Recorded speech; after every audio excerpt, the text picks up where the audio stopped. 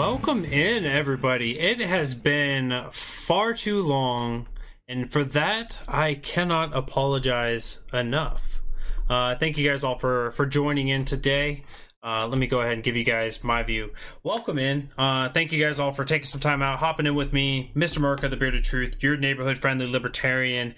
It has been quite some time since we've been here chit-chatting and covering what's been going on in the news. But I wanted to really come back because right now we don't have, there really isn't any cohesiveness in this country at all. And I want to make sure that we are able to come together, understand what is exactly going on, and realize that no one in government has any clue as to what we are doing. So thank you guys all once again for joining in. If you guys are tuning in from Periscope, from YouTube, from Facebook, from Float, from Twitch, or if you guys are listening on the podcast, thank you guys all. Make sure you guys are hitting the notification bells, so hitting subscribe if this is your first time viewing. Make sure you guys are leaving a 5-star review, and I'm just going to keep it going. Give Spike the worst review you possibly can think of. Since I've been gone, big congrats to Spike Cohen for becoming the next vice presidential candidate for the Libertarian Party. It was exciting to watch him go through that and receive those incredible amount of endorsements, including the Radical Caucus, and just to see him grow and moving on with the Joe Jorgensen campaign, running for vice president. It's going to be fantastic to see that coming through.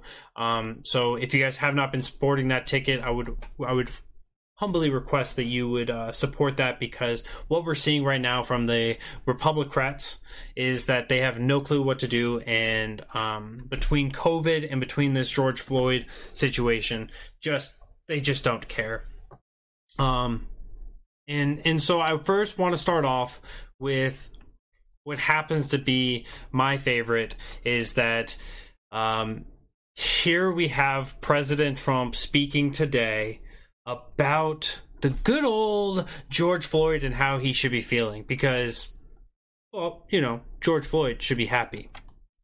Equal justice under the law must mean that every American receives equal treatment in every encounter with law enforcement, regardless of race, color, gender, or creed. They have to receive fair treatment.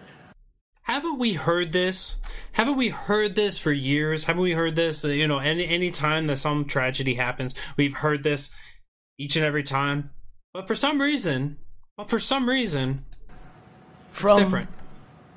Law enforcement, they have to receive it. We all saw what happened last week. We can't let that happen. Hopefully George is looking down right now and saying, there's a great thing that's happening for our country. There's a great day for him. It's a great day for...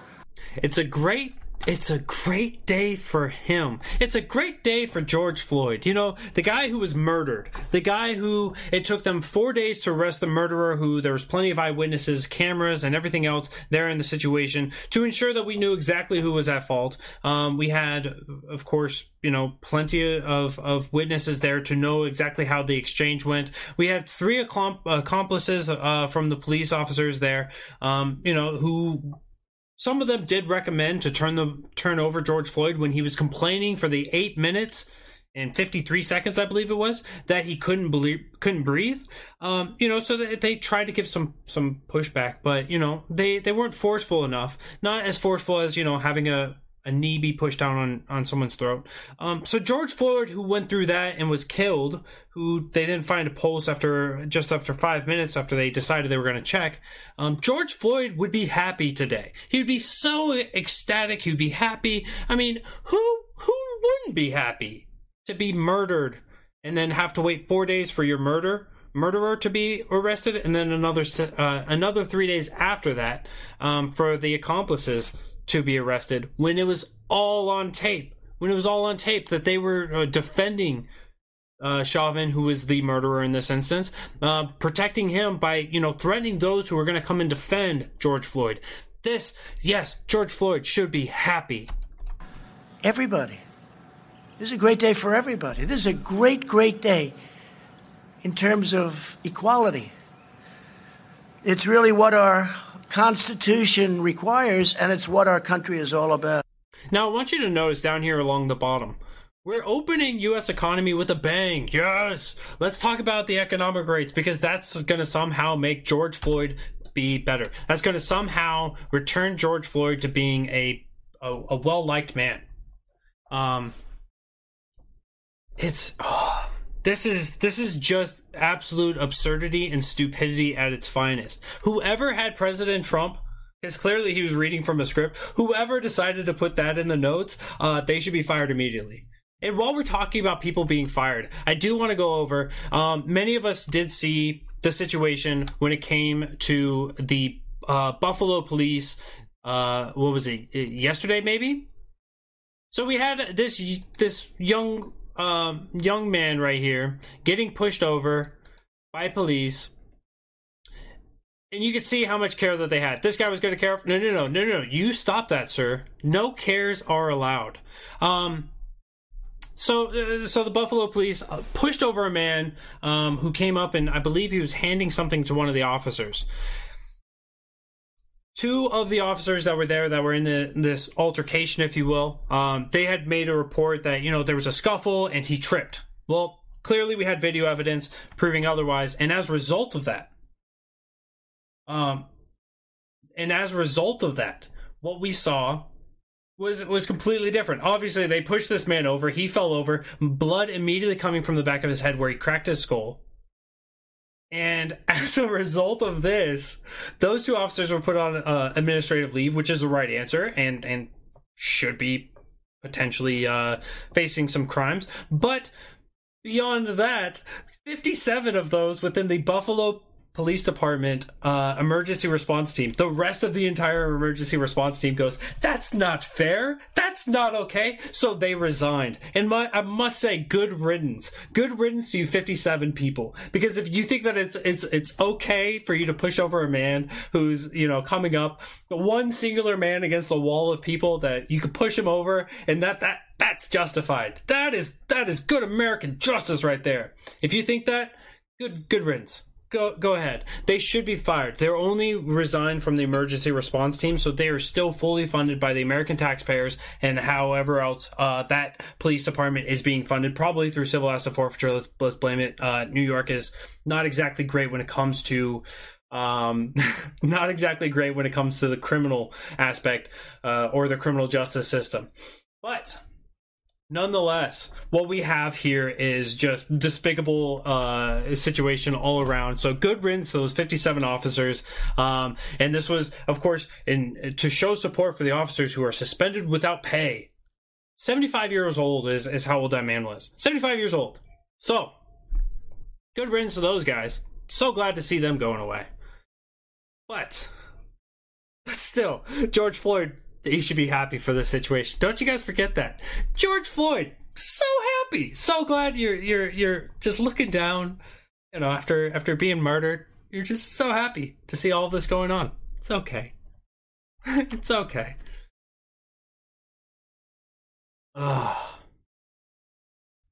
Yes, Matt, I can put you guys can have whatever comments you want, and they will appear on the screen. Absolutely. This is for you guys.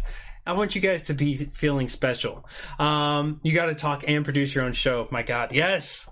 I'm not quite as good as Spike Cohen, but we are working on the production quality, if you will. Replying too difficult for no reason. He is very talented that way. I wouldn't call it talented. It just comes with it. Jason's beard is very George Michael, circa 1987. Oh, I appreciate it, Matt. At least it does not look like a prepubescent boy, or a mildly pubescent. Somebody going through puberty, if you will. But I gotta go to the next fantastic news, because do you know, whenever I speak of civil rights, do you know the country that I think of first? I'm like, this is the epitome of somebody who stands strong for the ideas of free speech, of a free press, of the ideas that, people are able to criticize their government and talk about things and be a resistance to those in power, and, the ability just to be private in everything that they're doing. It's Russia. It's always Russia. Russia urges the United States to observe democratic standards and respect Americans' rights to protest. Oh man, the Russian Foreign Ministry urged the U.S. authorities to respect Americans' right for peaceful protest and the wave of demonstrations sparked by George Floyd's death. I don't know how you guys feel about this, but just seeing this makes me the most joy-filled person in the world. Because Russia, who has literally incarcerated journalists for years, I mean, you really have to be careful with what you say in Russia historically. They're coming out and they're like, whoa, America, you guys, let's tune this back a little bit. You guys are going on a little strong. Let's slow down. Let's give a little compassion here. Let's freedom ring for a little bit. So Russia is stepping in and is criticizing. So it's time for the U.S. to drop the mentor's tone and look in the mirror, and to start respecting people's rights and observing democratic standards at home. This is truly the epitome of I don't even know how to describe the amount of beautifulness that is this discussion. I cannot believe that this is true news right now. Russia is calling for America to care about people. Anyways, I did want to touch on another topic. A lot of people, I want to dive deeper into the George Floyd situation. I think that it's important that we do discuss this at great length, because the narrative has constantly been changed, because you have the Republicrats and they're pushing for their Republicrat talking points, and the issues are not being resolved. They're not being cared about, and they're not even being administered in any way. So when we look at this situation, like I said, we had a team of 4 police officers killing a man in broad daylight, being recorded and being put on notice. They were fired the next day. Took 4 days for the first murderer, or for the main murderer, to be arrested. 7 days total for the accomplices to be murdered. In between the time of when George Floyd was killed and the time in which Chauvin was arrested, there was a shopkeeper, I believe in Minneapolis, that rioters and looters were breaking into his store. He shot one of them in defense, was arrested, and was brought into jail and brought up on charges before Chauvin was. This is an important distinction, because we have always had a 2-tiered system here in America. Well, not always, in the last 50 years. So created by the Supreme Court was this idea of qualified immunity. Qualified immunity basically means that because you're law enforcement, or because you're a government entity, you get afforded more protections. And what it really stands out to me is the old Animal Farm adage, one of my favorite quotes from Animal Farm, is that all animals are equal, but some animals are more equal than others. Because, you know what, we all have to abide by the same law. We shouldn't murder people, and we shouldn't do bad things. But you know, maybe your role is just a little more important than us. So you get to walk around a free man. You're a murderer. We know it. Everyone knows it. Everyone saw it. It's okay. But you get to be free because you're a police officer. It just seems unruly. I really do think that if these protests weren't happening, if the riots didn't happen, if the looting didn't happen, and certainly I denounce the looting and the rioting, we shouldn't be attacking private businesses. We shouldn't be threatening people. Anger and angst and unruliness should be pointed towards those who have actually created this issue, being government and police departments. But if those weren't happening, if the people did not step up and shout down police officers, shout down the police chiefs, and really make their stances known and shown that we are willing to stand up, I don't think that Chauvin and company would have been arrested. I genuinely don't think that it would have. I think if the video recording wasn't there, it would have been just another normal day. Another man gets killed, another unarmed black man gets killed, and everyone just moves on with it. So thank you to everyone out there who, when you see something, you say something by taking a recording of it, posting it online, live streaming it, doing your civic duty by being able to hold police officers and government officials accountable. Thank you to everyone who was a part of that. We got to keep doing this though.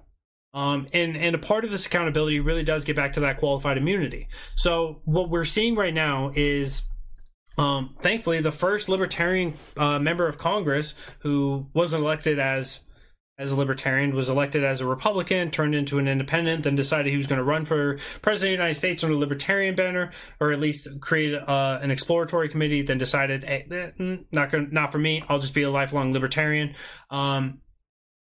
Justin Amash and Progressive Representative Ayanna Pressley from Massachusetts have joined forces in order to introduce a bill in the House of Representatives that would eliminate the controversial doctrine of qualified immunity for police officers. I think that this is the right answer. I think that one of the issues that we're going to face is that even though this is the right process, right, because Supreme Court, for whatever reason, can rule from the bench and create legislation as they've done in previous times, and certainly with this, is that we're going to have to get this pushed through. We're going to have to get, the Republicans in the Senate. We're going to have to get the Democrats in the House, and I think there's going to be a lot less resistance there in the House. But we're going to have to get this through, and we're going to have to get the support to garner that support. It's going to be a hard push. Do I see it passing? I don't see it passing with the current Congress, but we need to really push on this. So I would encourage each and every one of you, if you guys haven't already, get out there, learn about qualified immunity, learn what it is, get educated on it, fight against it. Let's be the good activists that we are. I mean, it's important that we know this stuff, but it's also important that we go out and we share this. So it's important that we hold people accountable. And one of the ways that we can do that, of course, is by removing qualified immunity. And so thank you to those individuals for putting up legislation in order to fight against this. We need a good political backing. We need to raise the awareness on this, get people on both sides, get the Republicans and get the Libertarians out there to push and endorse this. Make sure that members of the House and members of the Senate are aware of what's coming down the pipeline, and make sure that they know that you are in support of them. Feel free, if you guys have never done that before, feel free to reach out to me. I would love to help you support with that. Trying to be as easily accessible as possible. As you guys can tell, I've been really engaged on the activist side as of late, and so feel free to reach out in that way. But here's so there's good things that you can do, right? You can hold people more accountable. And I think that once you have that accountability there, whether it's through the removal of qualified immunity or whether it's through changing up the way their pension plan is, right? Make the pension be take hits whenever your police department or your police agency has created civil rights violations, that that takes a hit for everyone on the team. And then now the good apples, if you will, are going to be forced to say, either I'm going to get hurt in the long run, or I'm going to have to straighten this guy out or get him removed. I think that we need to find a way to encourage officers to hold each other accountable, rather than, seeing 57 of the emergency response team quit because 2 people are being accountable. So we got to find a way to flip that on its head, get that movement going. But between those two, this is all about holding people accountable for their actions. No one is against, right? There's no libertarian out there that's like, let's not hold people accountable for their actions. Let's hold people accountable when you have violated the rights of another, when you have aggressed upon another, and you're the aggressor, right? There's no one here that's saying let's not do that. Proportionality, of course, is important, because some 75-year-old man is standing in front of you doesn't mean you push him over and then you just kind of let his cracked skull just lay there and bleed out. So I realize I'm flying through a lot of this stuff. I apologize, but that's on the accountability front. Now, what is there possibly anywhere out there that just goes completely way out of left field and decides that instead of holding people accountable, we're just going to invest? Of course. In the LA, in the Los Angeles areas, they cut the police budgets to spend more on communities of color. The mayor of Los Angeles has responded to the George Floyd protest and is planning to cut $100 to $150 million from the city's police budget to reinvest more dollars into the Black community. While reparations would be great, you're not even addressing the issue. So if we're not going to... is there any chance if it passes the House and the Senate that Trump signs it? I'm not certain. Trump has been kind of the best on criminal justice reform in the last, as for the last couple presidents. But I would rather put that in front of him and make him make him sign it. He seems to only veto things whenever it is,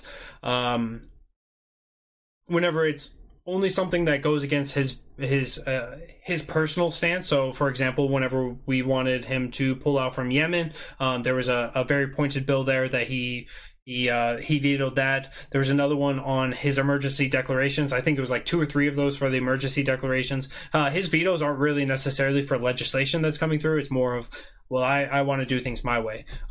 So I think that he would sign in that way. But so this cutting of this funding to reinvest to the Black community, as here in Mother Jones, even this article that I'm reading from, even if it was $250 million, it would only be about $600 per person.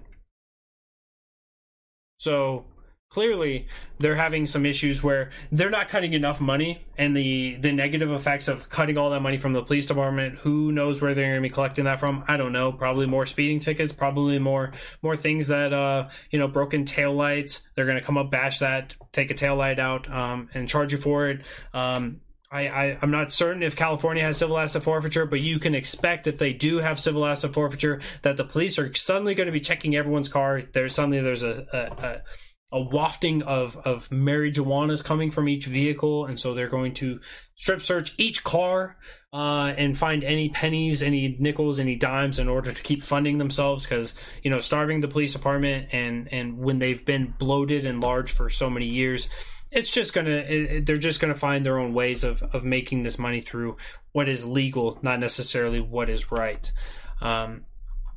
So we have such a wide variety of ways that people are trying to come at this, and I think that really what we can boil this down to is that government has no fucking clue.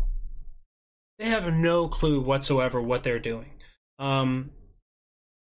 The idea that we're going to have legislation that protects people when they aggress upon others, and then also say, hey, let's be good people, let's care about each other, let's give everyone the equal opportunity, it just doesn't pass the sniff test for me. When we've seen that historically people of color, people in the minority communities are being disproportionately affected by the police state, by the war on drugs, by just stop and frisk and everything else, we're not necessarily going to see it better just by defunding those police officers. We're not going to see it better just by saying now everyone gets an equal opportunity. We've heard this for years on end.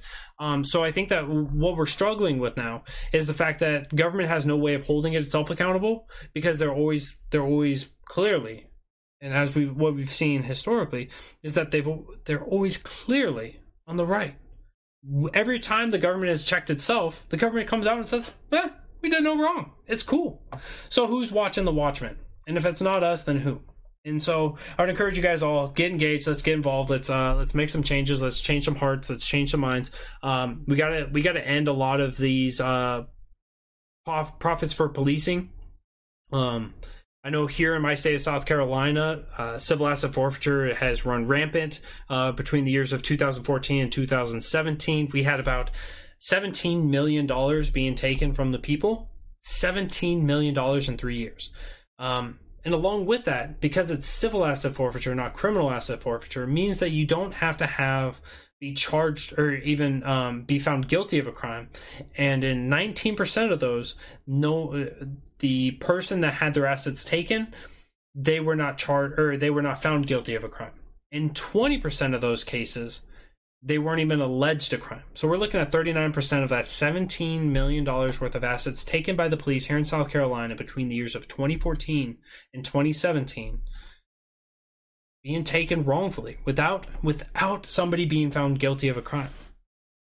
And so I would encourage you guys all to check into your state, see if you guys have civil asset forfeiture, see how bad it is in your state, get involved, get engaged, find out what kind of communities are fighting against this. This is commonly being fought by any civil libertarian entity. This is fought by the NAACP. This is fought by, typically left-wing organizations are much more predominant on fighting against criminal justice reform, but criminal justice reform is something that is common sense in a lot of ways, and there is a lot of partisan talking points, but we can get through that. We can find out what's common sense and what works and what just simply is too far out there.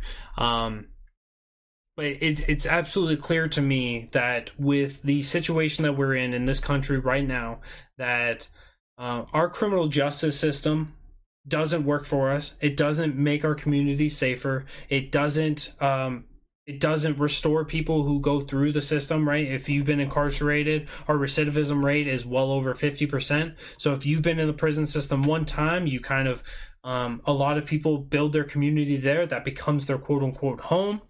And then they get out and they're like, nah, this isn't working for me. They either recommit crimes, they commit, whether intentionally or unintentionally, through occupational licensing, through basically having a prison sentence being a lifelong sentence, because you have to put that on your resumes.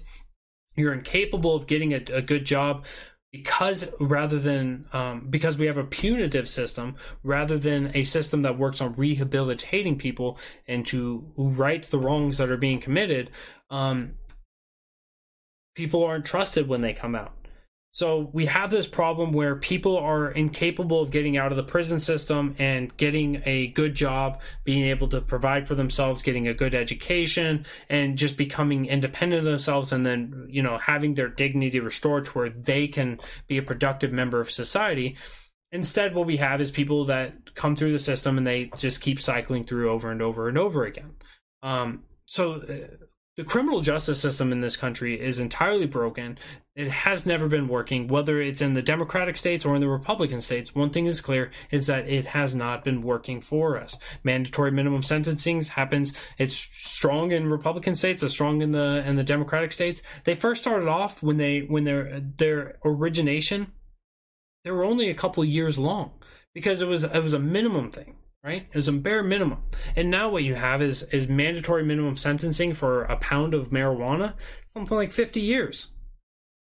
Doesn't make sense. 50 years for owning a plant that you're probably going to consensually trade with another that's going to cause no harm. It's not worth 50 years.